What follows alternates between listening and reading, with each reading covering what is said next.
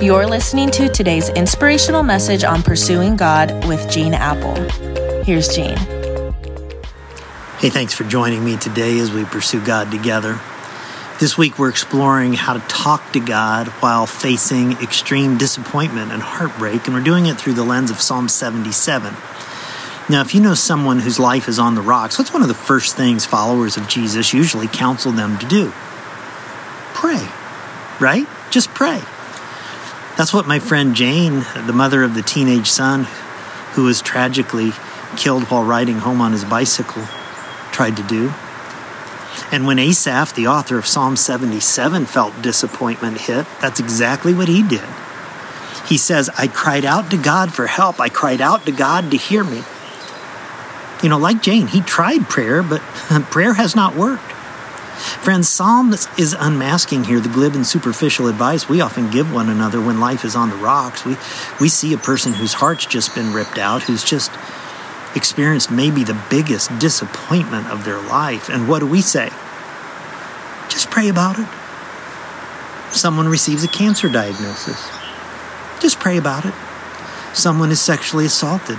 Just pray about it. Someone is left a quadriplegic after a tragic accident. Just pray about it.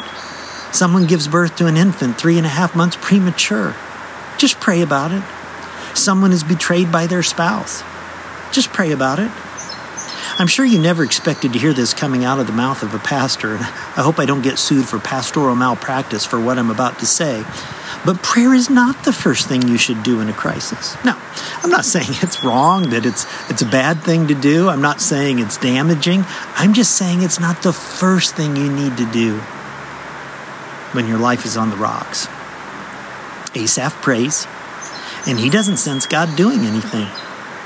He doesn't sense any answers, and it leads him to ask some haunting questions about God, about who he is, what he's capable of doing or not doing in this situation. Questions that you're almost shocked to read in the Bible. He asks, will the Lord reject forever?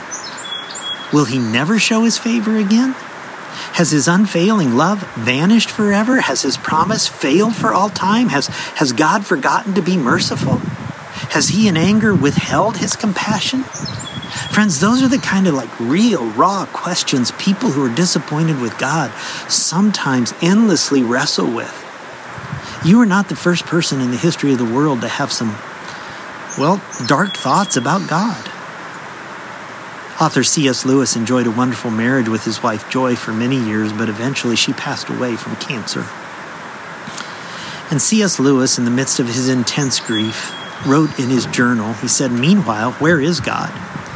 This is one of the most disquieting symptoms. When you are happy, so happy that you have no sense of needing him, so happy that you are tempted to feel his claims upon you as an interruption, if you remember yourself and turn to him with gratitude and praise, you will be, or so it feels, welcomed with open arms. But go to him when your need is desperate, when all other help is vain, and what do you find? A door slammed in your face, and a sound of bolting and double bolting on the inside. And after that, silence. You may as well turn away. The longer you wait, the more glaring the silence will become.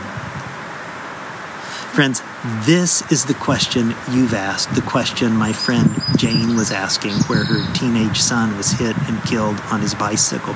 The question Asaph was asking. Why is God silent? Where is God? Is he going to be greater than my disappointment? I'll tell you something, the longer I've been a pastor, the better I've gotten at saying 3 words. I don't know. I don't know why some people are endlessly unemployed. I don't know why 6-year-old boys get leukemia. I don't know why COVID took the lives of 4 of my close friends. I don't know why some daughters and sons get abused in the homes that should have loved and protected them. I don't know why God gave some of you the parents that he did. The older I get, the longer I follow Jesus, the greater sense I have of so many things that I just don't know and I can't explain. There's a word in the New Testament of the Bible that's used to describe the painful experience of God's silence, and it's the word mystery. So can I ask you, what's the mystery in your life that you can't figure out? Or in other words, the thing that has most disappointed you in life, the thing that you just may never be able to understand or get over. The chapter that will never make sense, the thing that maybe has you on the rocks right now.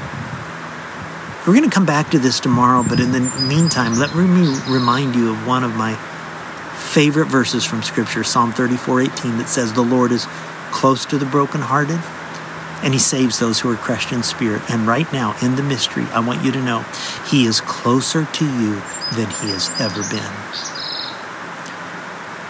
God, I thank you for the person joining me today whose world has been rocked and who's struggling with how to pray and how to deal with their disappointment in you. And I thank you that Asaph and this Psalm 77, Psalm of Lament, shows us how. Thank you that you are big enough. Thank you that you are close to us when we're brokenhearted. Thank you that you save us when we're crushed in spirit. And we're trusting you to do that right now. And I ask it in Jesus' name. Amen. Catch you tomorrow. You're listening to today's inspirational message on Pursuing God with Gene Apple.